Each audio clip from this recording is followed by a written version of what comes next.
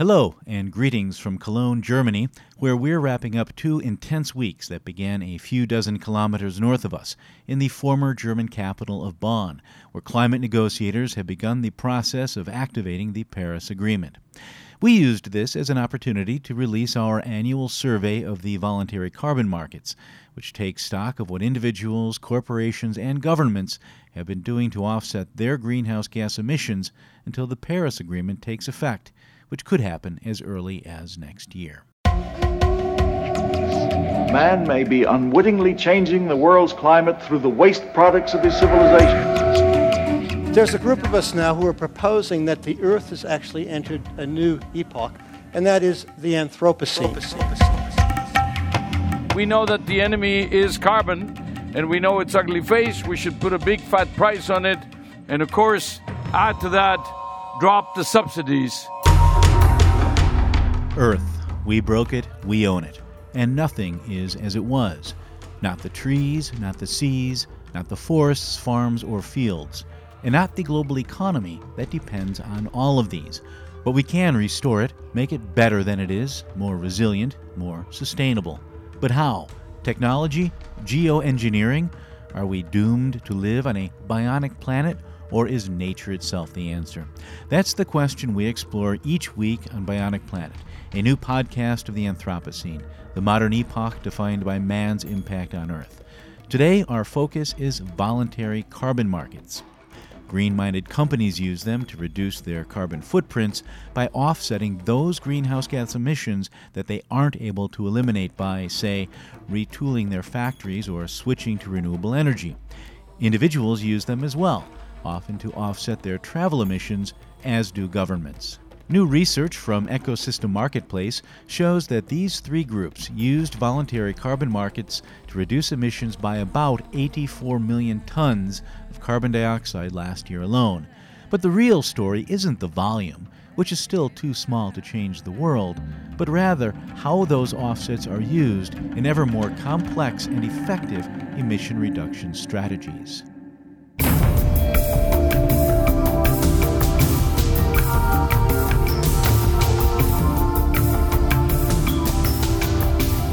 Companies engage in voluntary offsetting for a number of different reasons, but I think one of the sort of key takeaways that we can say about them is that they've usually already looked at their emissions, they've already tried to reduce as much as possible, and then they're at that point where they say, okay, I want to go above and beyond. That's my Ecosystem Marketplace colleague, Kelly Hamrick, who spent a good chunk of the last 6 months on the phone with thousands of carbon market participants, cobbling together the latest State of the Voluntary Carbon Markets report, which is entitled Raising Ambition to reflect the ever-increasing emission reduction targets embedded in the Paris Agreement.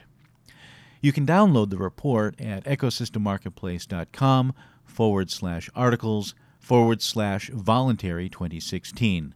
Once again, that's ecosystemmarketplace.com/articles/voluntary 2016. Voluntary carbon markets provide a way for companies to reduce their overall emissions by, say, saving endangered forests or planting trees or financing the construction of wind farms.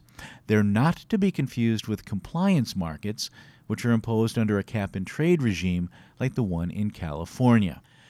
If you heard our 2 earlier episodes focused on the need to create a price on carbon, you know that the goal of such a price is to force companies to reduce the amount of greenhouse gases that they pump into the atmosphere. Voluntary markets are different. They're not so much an incentive as they are an enabling mechanism, because companies and individuals that use them aren't doing so to comply with the law, but to do the right thing. In fact, our research shows that companies that buy offsets are usually also the ones that have already done the most to reduce their emissions internally, and they're using offsets to get to zero net emissions, or at least try to. Offsetting, in other words, is almost never a standalone strategy, but rather one component in a larger, more involved emission reduction approach. I had a brief chat with Kelly right after she posted the report and asked her how voluntary offsets usually fit into a company's emission reduction program. You know, you could have a huge multinational corporation that is looking at what its suppliers are doing in different countries around the world, and maybe they're supporting carbon offset projects that are directly related to their supply chain. So, for example, I think Coop, which is a national grocer in Switzerland, they purchase offsets from these projects that are agricultural projects that, these agricultural farms are reducing offsets through these projects, but then they're also shipping their asparagus or their flowers or their produce back to Switzerland. So it's a very sort of intrinsic, innate connection.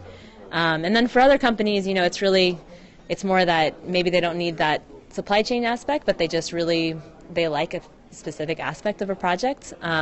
It's a very personal thing for some of them. It could be that they really like where it's located. It could be that they really like that it's working with indigenous people, or that it's working to also protect habitat for endangered species. Ideally, companies would eliminate emissions rather than try to offset them. And that the better companies, which unfortunately are the minority of all companies, have already done that or tried to. And some are even going beyond their own factory walls. Can you elaborate on that? It's a lot of jargon, but essentially there's what is called 3 different scopes for emissions. And so if you're a company, then you want to look at your scopes 1, 2, and 3. And Scope 1 and Scope 2 are basically all of your direct emissions and like the electricity that you use, all of that. And Scope 3 is sort of everything else down the supply chain. So it could also include flights.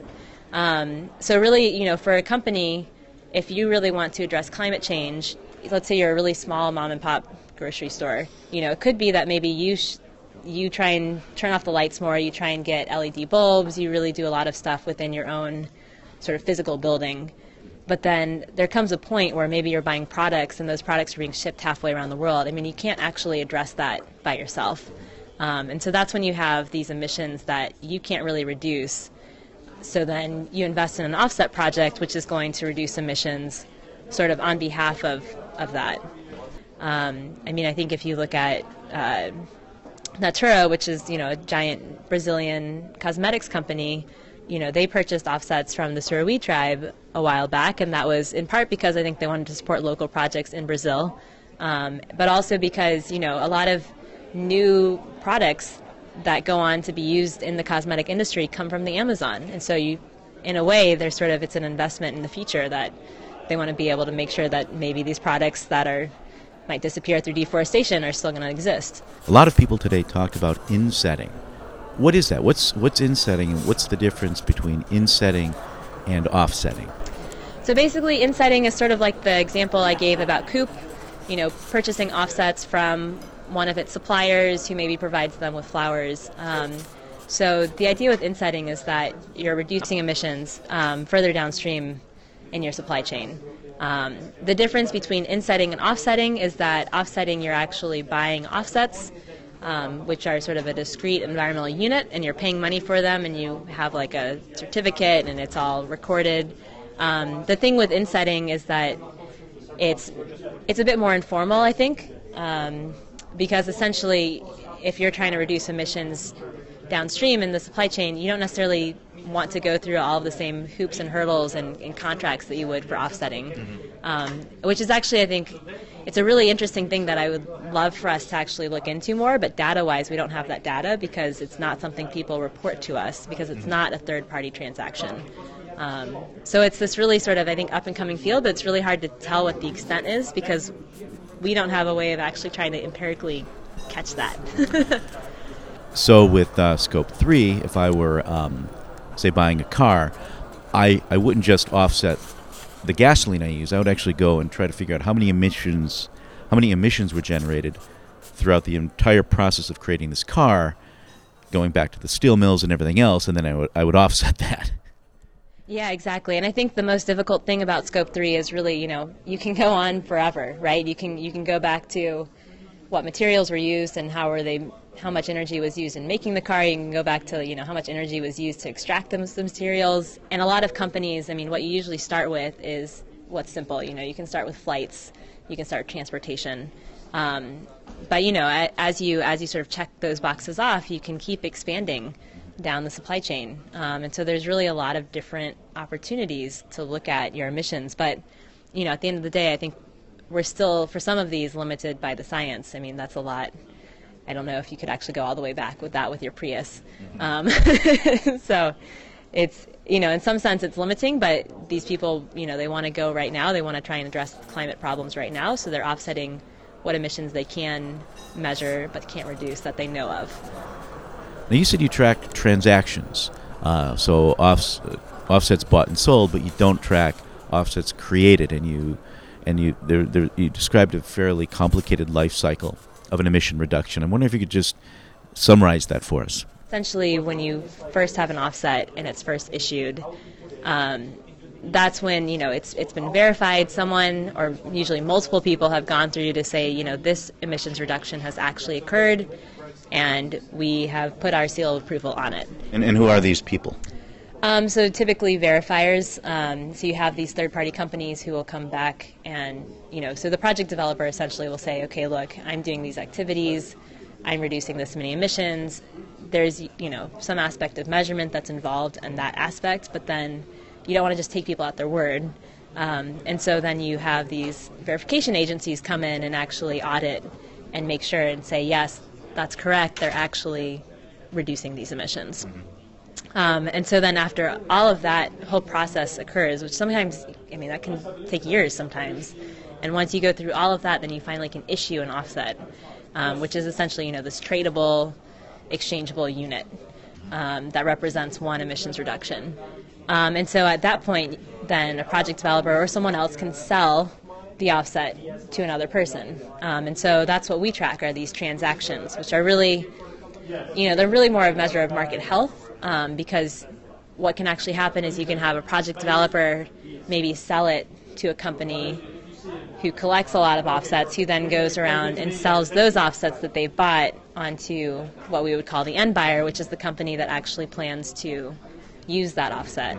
And then when that actually happens at that end of the chain, an offset should be retired. And that means that essentially whoever the end buyer is, they take that offset, they permanently put it away. It's on this thing called a registry, which basically is just another sort of third-party platform, which just actually makes sure that, companies aren't just holding on to these offsets and then every year just claiming the exact same ones over and over and saying, oh yeah, well look, we've already got this number, we're carbon neutral. It's like, no, they actually need to retire it. They aren't allowed to touch it anymore. So it's a way of maintaining the integrity of that offset.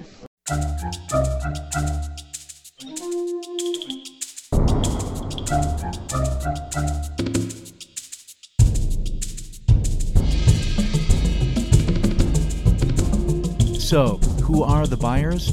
Ultimately, they're companies that want to reduce their greenhouse gas emissions, but sometimes they're brokers as well, and they can also be a new breed of consultancy that helps manage emission reductions. Let's meet some now. My name is Daniela Spiesmann. I do work for Deutsche Post DHL Group, which you internationally might better know under the DHL Logistics brand. My name is Zubair Zakir. I work with Natural Capital Partners in London. My name is William Tyson. I work for EcoAct, which is a group of experts working with the public and private sector on achieving climate neutrality. One of our major impact is carbon, so we heavily look into what we can do in this area, including solutions for our customers, and there we come to the voluntary carbon market. We have been working for the last couple of decades with private businesses around the world, managing their environmental footprints through the use of environmental instruments. Of course, the first thing that we go to is the average price, and we were like, oh no, $3.3. But yeah, I think you guys did a really good job. Did you hear what he said about price? If you heard our episodes on the need for a price on carbon, you know that $3.3 is nowhere near the social cost of carbon, or the cost of damages that carbon dioxide causes once it's in the atmosphere. Now, I know what I said before about voluntary carbon offsets being an enabling mechanism more than an incentive, and that's true. But one way they enable companies to reduce is to create an internal price on carbon. That's a price that companies can use to push greenhouse gas emissions into the corporate consciousness. That just doesn't happen at $3.3 per ton. So lots of companies buy low externally and then sell high internally. But that leaves another problem. Most emission reduction projects simply aren't viable at $3.3 per ton. Now, there are plenty of reasons the price is so low. It's mostly because prices reflect political will, and political will has been pretty pathetic until last year. But it's also because the offsets sold last year were created earlier, so there was an oversupply, and it's because large transactions can get away with a lower price. Ultimately, however, a price this low just isn't sustainable. But there's a sense that will be changing after Paris, in part because there are so many other initiatives underway outside of and tangential to the Paris Agreement. We had the Sustainable Development Goals. We had the science-based targets. We had, the carbon pricing initiatives. So, Sustainable Development Goals, science-based targets, and carbon pricing. We've covered carbon pricing a bit in our previous editions of Bionic Planet, and we're far from finished with that rabbit hole. Well, we'll be covering the Sustainable Development Goals in the next edition, so if you're not familiar with them, be sure to subscribe to Bionic Planet or check back soon. The gist is that more and more companies are responding to demands for carbon neutrality. And while many start out by just offsetting, they soon weave offsetting into a broader emission reduction strategy. What we saw is that some companies were really doing it for carbon neutrality purposes and that's it, but others were doing more on a holistic approach, so really trying to figure out how they could integrate carbon offsetting into their internal carbon price that they were evaluating. So that means that we were kind of expanding our services as well to be a little bit more strategic. The reality is that companies are looking at their, or certainly the responsive feedback we're getting in a much more holistic manner.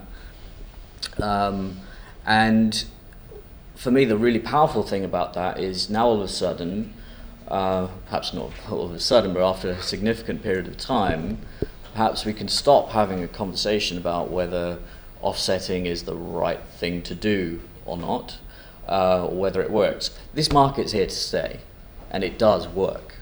And I think that's been demonstrated time and time again, but it's pretty clear. The challenge that we have is how to, in the fragmented world that we are in, how to address the individual challenges, individual business drivers of companies in particular regions.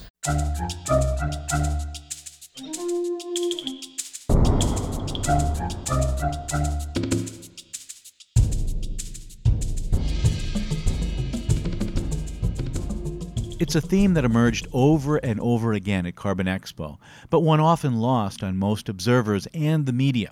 Carbon offsetting isn't a distraction, as some like to say, and it isn't a way for companies to, quote, buy their way out of their obligation.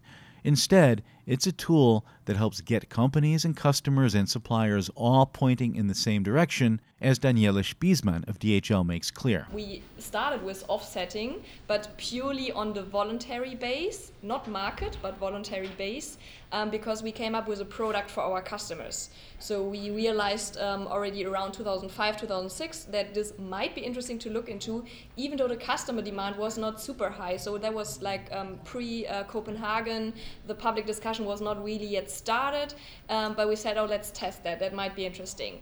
So we came up with a kind of a parcel you ship carbon neutral. Today we say climate neutral. We expanded our calculation. And we tested that with some customers, and in 2006 was actually the first year where we offered that as a verified service to our customers starting in Germany and some Scandinavian countries. We expanded the service over the last years, and actually 2 years after this project or product start, we came up with our comprehensive Go Green environmental protection program. And there we're linking the two parts. So from the beginning on, we mainly look into carbon because that's the major environmental impact of logistics business. Our business still heavily depends on fossil fuels. With the overall environmental program in the company, we focus on how can we improve our carbon efficiency. This nowadays is becoming visible, for example, with a so-called carbon-free delivery in Bonn and the Bonn region, where we actually fully have switched our first and last mile operations to electromobility on green energy. And in Germany especially, we look now how to expand that concept to further cities. and also through our express operations globally, there's quite some more potential in that. DHL's Go Green initiative is worthy of an entire program, and if I have the bandwidth to deliver, I will, because it involves a complete restructuring of the company's transport system, but one that uses carbon offsetting to drive awareness. And it's hardly an exception. Companies like Unilever, Marks & Spencer, Microsoft, and General Motors have all used voluntary carbon markets to drive down emissions and raise awareness at the same time. For our customers, and that's where, for me, it's very interesting also to look into the report, the quality is important, and it's important to us to offer them a service which is credible, and this comes with two things. So the one is we more or less from the beginning on linked our offsetting service for customers to the activities we run in the group. So we tell you as a customer, you can do offsetting today, you ship your stuff climate neutrally with us around the world, but we also work on reducing those emissions and becoming more and more efficient. And we realize no matter what customer you talk to, this is really helping you to get properly positioned and show that it's not only something you do on top, but it's really integrated into your overall environmental approach.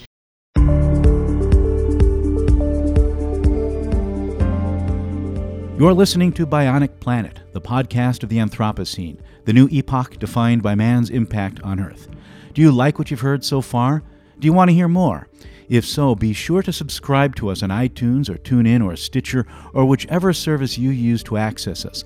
And let the good people of the world know what you think by leaving an honest 5-star review, because the more good reviews we get, the more ears we get. And the more ears we get, the more funding we get. And right now, Bionic Planet has no funding of its own. It's essentially a labor of love, and I'm both the labor and the love. Bionic Planet is written by me, produced by me, and hosted by me, albeit with voluntary support from my colleagues at Forest Trends and Ecosystem Marketplace. If all you do is subscribe, that's great. But if you want to help us materially, you can make a tax-deductible donation to Bionic Planet through Ecosystem Marketplace or Forest Trends. That's ecosystemmarketplace.com and forest-trends.org. But be sure to let them know it's to support Bionic Planet. That way, the money will go towards the freelance budget of Ecosystem Marketplace so that we can commission more stories for the site that we in turn can adapt into coverage for Bionic Planet. If the tax deduction isn't that important, you can also support me directly through the Donations tab at bionic-planet.com. Ultimately, I'd like to scale this up, make it big enough to attract commercial advertising, because that means I'm reaching enough people to make it worth your while to support this effort. And reaching people is what this is all about. If you're interested in becoming a sponsor, email me, Steve Zwick, at steve@bionic-planet.com. Once again, that's steve@bionic-planet.com.